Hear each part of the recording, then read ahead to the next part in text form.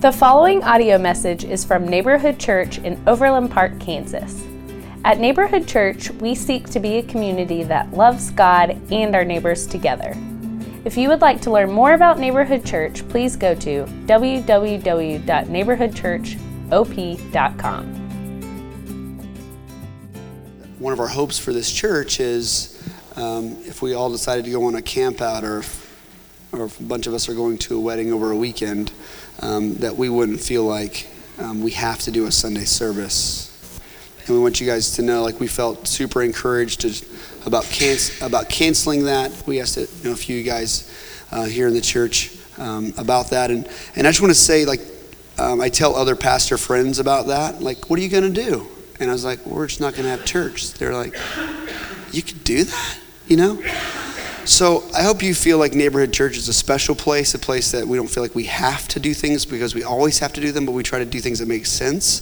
But if you have opinions about that, like when we do stop church or say we're not going to do church this Sunday because this or that, please talk to me. We always want to be in conversation.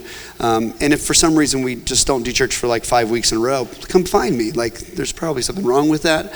But throughout the year, there probably would be a few times that because of things that are going on in the lives of the church or what's happening, we will stop that. So I don't know. I did see some pictures of people went to some different places to church, and I thought that was super cool.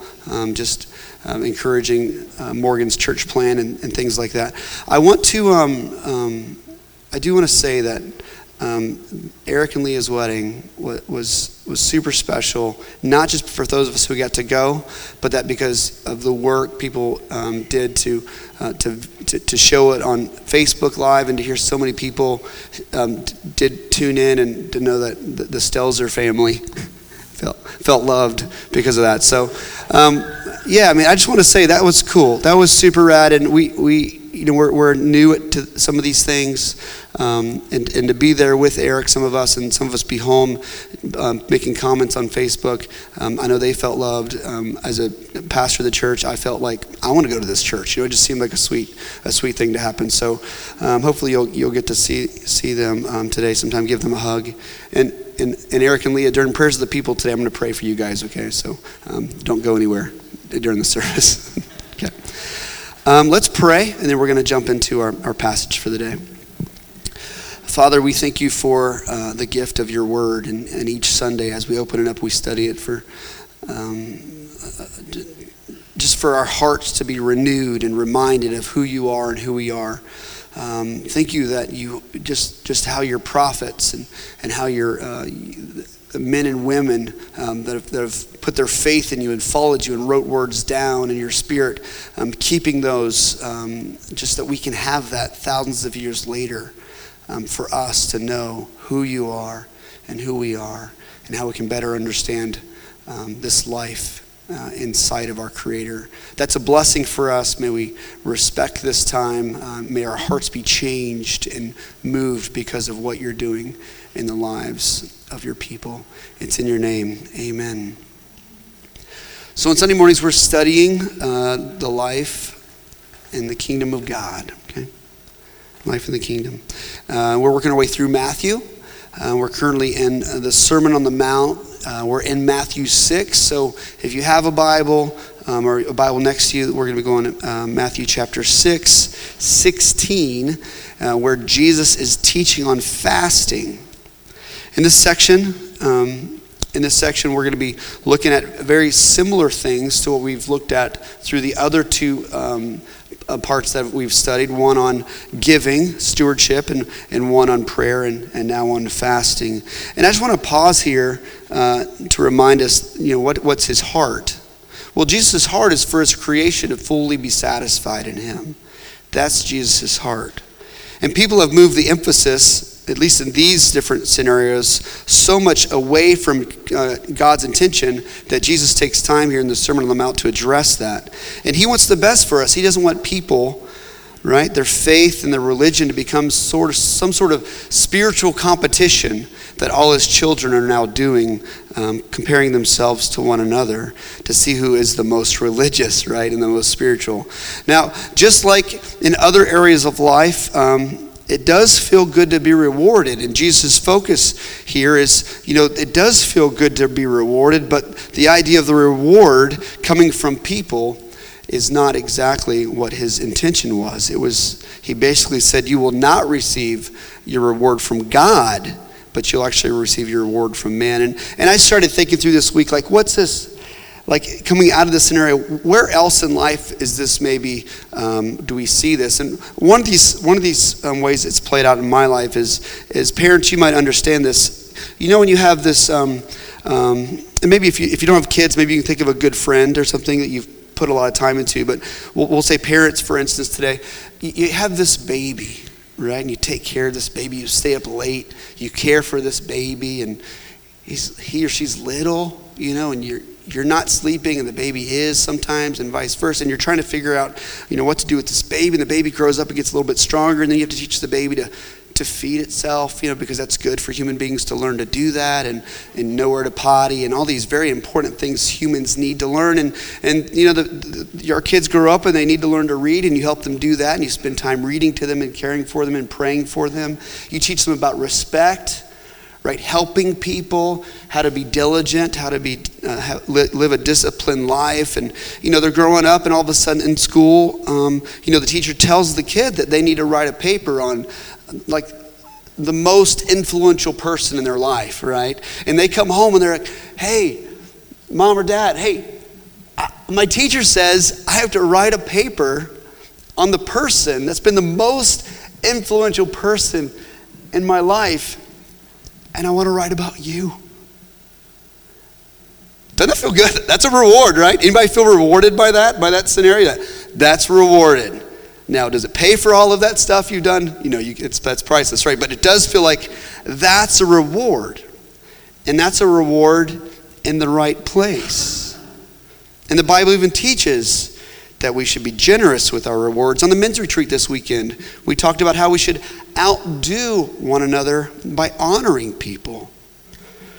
But something happens when the reward is coming from the wrong person, right? Like, as parents, say we begin to do things with our kids so other parents think we're good parents. It's kind of a little broken, isn't it? When our shift goes from the one that we're caring for, loving, that's where the reward should come from. But maybe we're not getting that reward, or we're not thinking we're getting that reward, so we start trying to find reward in other things. Like other people seeing how good of parents we are. And that's where we're going to get a reward. We can all say there's a line between needing encouragement, young mothers, like, what I'm saying, like, there's a season or just a season we're in now with, like, lots of kids and lots of little kids. Like, we need to encourage one another. But if that's your motive for taking your kids to the park, we can all maybe admit that's a little broken. Our motive should come from wanting to care and serve our kids.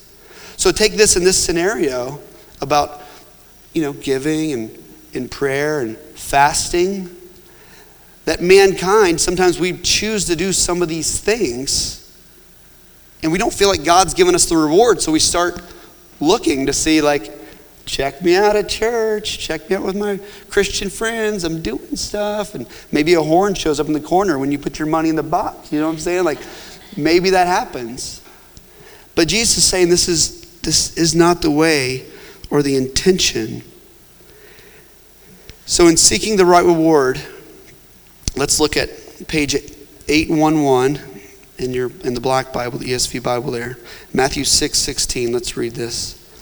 And when you fast, do not look gloomy like the hypocrites, for they disfigure their faces that their fasting may be seen by others. Truly I say to you, they have received their reward. But when you fast, anoint your head and wash your face, that your fasting may not be seen by others, but by your Father who is in secret. And your Father who sees in secret will reward you. And fasting today is not just a spiritual word. As I was just curious, if you type fasting in Google, you actually, all the articles were about just losing weight. So fasting is a very common word right now, and people are, it's a kind of a weight loss program. But the fasting here that Jesus is talking about is not that. Fasting here is not doing something good for a better spiritual purpose. That's kind of how we're going to define it today. Not doing something good for a better spiritual purpose. So just like giving and prayer, fasting was a spiritual practice that people were doing. Jesus was not introducing some new spiritual discipline, but he wanted to get to the heart of the practice that people were already doing. And people were doing these things to be rewarded by their peers. In this example, some were choosing to look even worse than they actually were naturally going to look, so people would know that they were fasting. Jesus loves these people, and he wants them to be full. He doesn't want them to live in this backwards life of these things that are supposed to be good and helpful for us. But he wants to remind us that there is this great reward that God's going to give, but if you're getting it from man, then you're not going to get it from God. And the reward we're going to talk about today is growing in your relationship with God. In the Old Testament, we find the only required day for the Jewish people was the Day of Atonement. And what the Day of Atonement was, it was the once a year when the high priest would go into the most central part of the temple, the Holy of Holies, right, and make sacrifices for the sins of the nation. Right? And part of the sacrifice would be 2 goats. One goat would be a sacrifice that was slaughtered for the sins, and the other goat, the sins of the nation and the future sins would be put on the goat, and they would let the goat go free. And during this process, or this day and all these different elements of the day, one of the elements was the nation should fast. The Bible provides a number of other places where fasting happens. O'Donnell shares it might be an expression of humiliation and sorrow over one's sin. It might be because of a great loss and mourning. And we see in Acts, fasting occurs in conjunction with the appointment of elders, or there's commissioning of missionaries in Acts. But the main reason that we fast is to nourish our hunger for God and reduce our hunger for the world. The main reason we fast is to nourish our hunger for God and reduce our hunger for the world. Sometimes we treat stewardship and prayer and fasting as checklists. But what Jesus wants us to tell us is that they have to be done with the right heart, right? And the right motive, or they're worthless, or they're finite for sure. For example, many of you know that these last years I've kind of fought some lower back pain. And if you were on the men's retreat last year, after I skied some, I pretty much laid down the rest of the day, right? So Jay was there, and Jay was like, hey, let me help you out with that. And Jay gave me some exercises, and just like any doctor who helps you and gives you some exercises, you get all excited because the pain's really high and you'll do whatever. And a week goes by and you're a good student, and then you kind of get a B the next week. So by the 3rd week, there's one of these things, these wall squats. So you basically sit against a wall, which thanks Jay for that one. So you're doing this thing. But by the 3rd week, I was just kind of like watching TV doing this. And Rivers was like, what are you doing? Wall squats.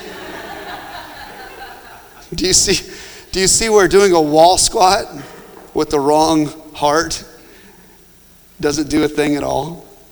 Just checking a box off when it comes to spiritual disciplines is the same. Maybe some of you have been taught even in your lives, you get out of things what you put into them, right? That makes sense in lots of areas of life. And this is a key teaching that Jesus wants his people to know. When your goals of doing religious rhythms are to be seen as spiritual from other people, then what you will get, people will see you as spiritual. But if you want to grow in your relationship with God, and you actually think through with the right motive of these disciplines, what you will get is growing in your relationship with God. And here's the hard news of this teaching, right? You can give away tons of money and you get no reward from God. You could spend hours each week praying and studying the Bible and you can get no reward from God. You could fast and go days or weeks without good things and still receive no reward from God. There are some great things we need to say and do to the world to let them know about the kingdom. The world, many of our neighbors, they don't know the gospel or they don't care about Jesus and they've never met a Christian that really believed all these things and actually his life followed the teachings of the Bible. And God asks us to go and be beautiful feet. Go bring good news. Go do actions that people will see and respond to. And even when the lawyer goes to Jesus and says, how do I have eternal life? The very thing that Jesus tells the lawyer to do is to do something that will be seen by a person. Show mercy to people. But there are things in the spiritual world that need to stay hidden. And Jesus is bringing up 3 of those here. Your stewardship, your prayer life, fasting. And when you do them in secret, the Father will reward you. A Scottish pastor in the 1900s named A.B. Bruce, he kind of summed this up. Show when tempted to hide, and hide when tempted to show. Show when tempted to hide, and hide when tempted to show. When you give, keep it hidden. Don't let your left hand know what your right hand's doing. When you pray, keep it hidden. Go behind a closed door. When you fast, keep it hidden. Wash up. Look normal. So what's the main theme of this section? Well, Jesus said when he started this whole part in chapter 6, beware of practicing your righteousness before other people in order to be seen by them, for then you will have no reward from your Father who is in heaven. Friends, Jesus expects us to give and to pray and to fast. And maybe their culture, everybody did those things back then with Jesus. But I can tell you, this isn't the norm today. Giving tons of money away, spending your day talking to an invisible person, not getting all the things that you want in this life. These are not the norm.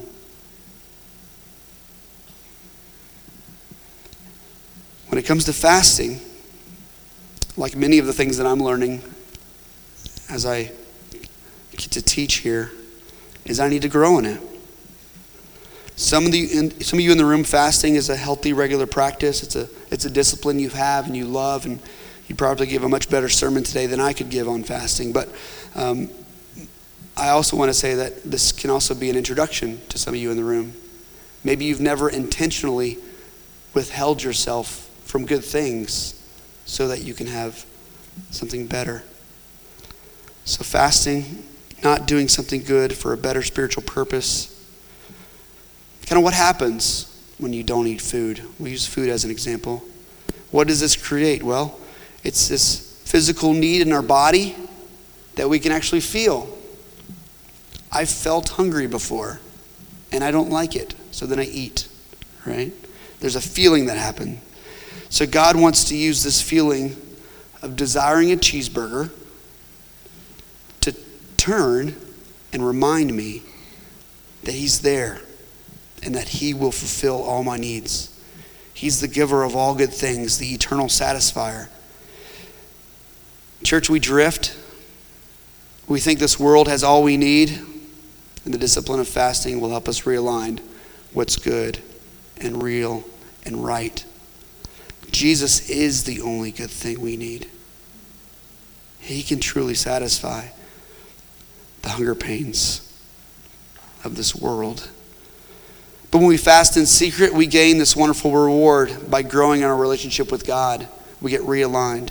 Remember that Jesus is coming again to bring in the kingdom of God and all his fullness. Even the Pharisees came to Jesus and said, why don't your disciples fast right now?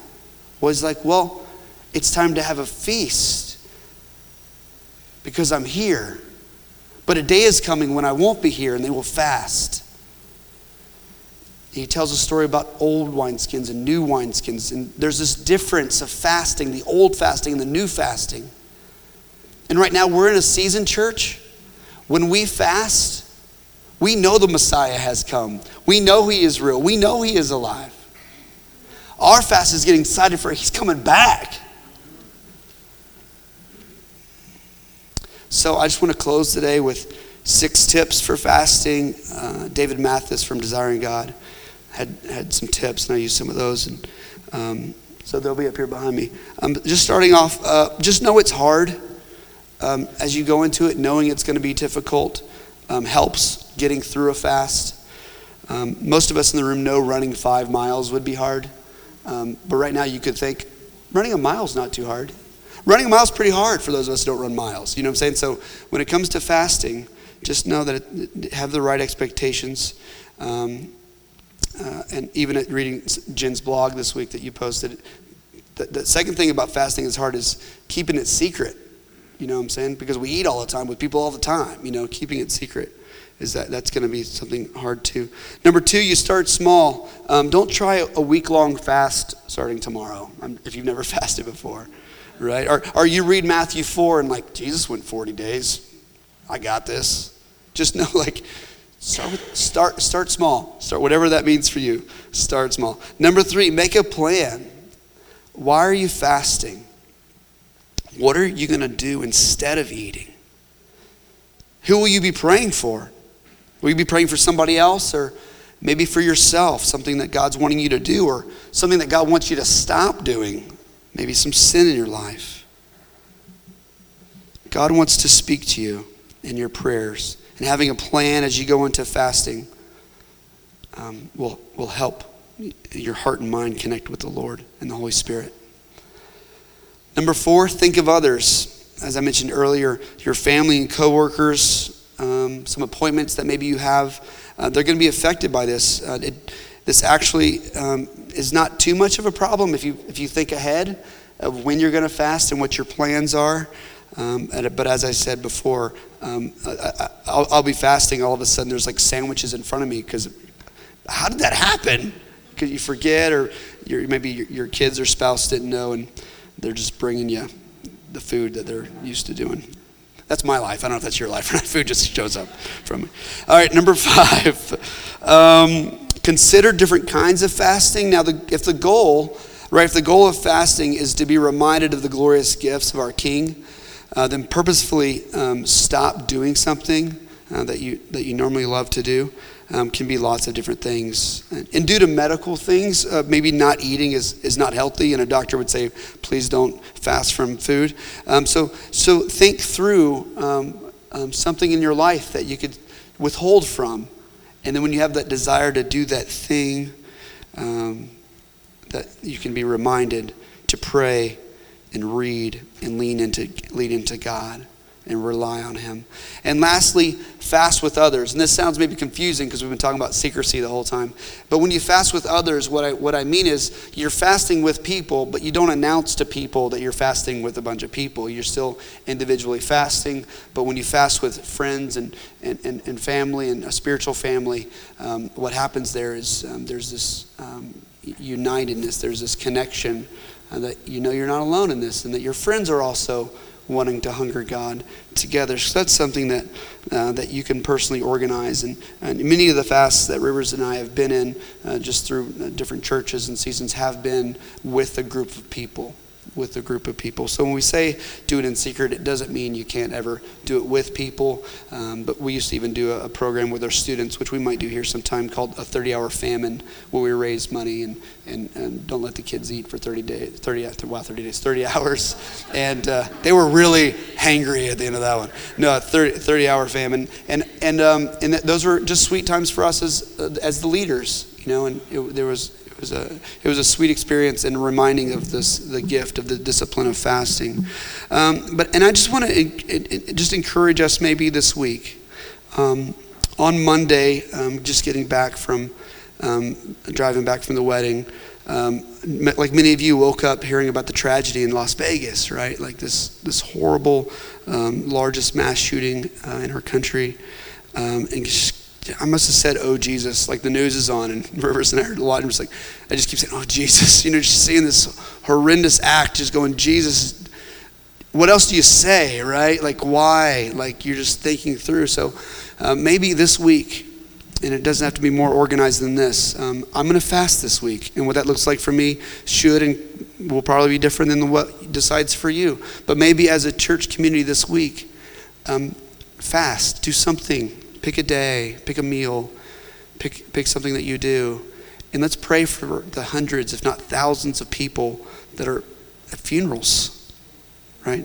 Missing kids and parents and the tragedy, and just help us be thankful and be ready for the next tragedy in our lives. And that we would pray for them, and that we pray that the peace would be upon those people.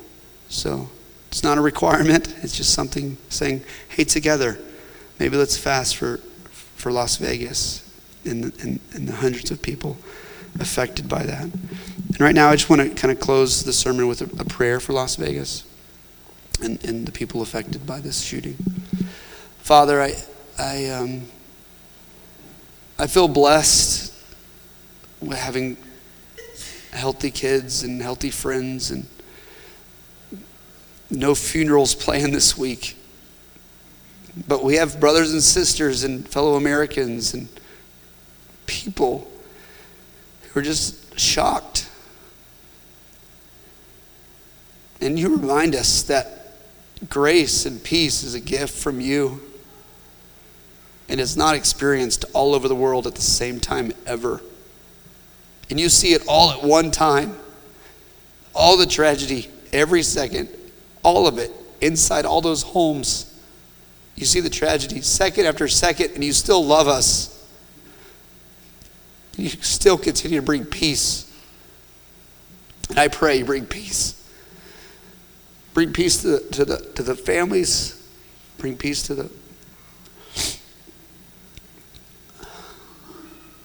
the workers of the city. Bring peace to many of us in this world that are shocked and not getting any answers to our questions. But Jesus Christ, we don't doubt you. We don't doubt you're sovereign. We don't doubt you have a plan. But when life hurts, we run to you, Jesus. We weep with those who weep. It's in your name. Amen.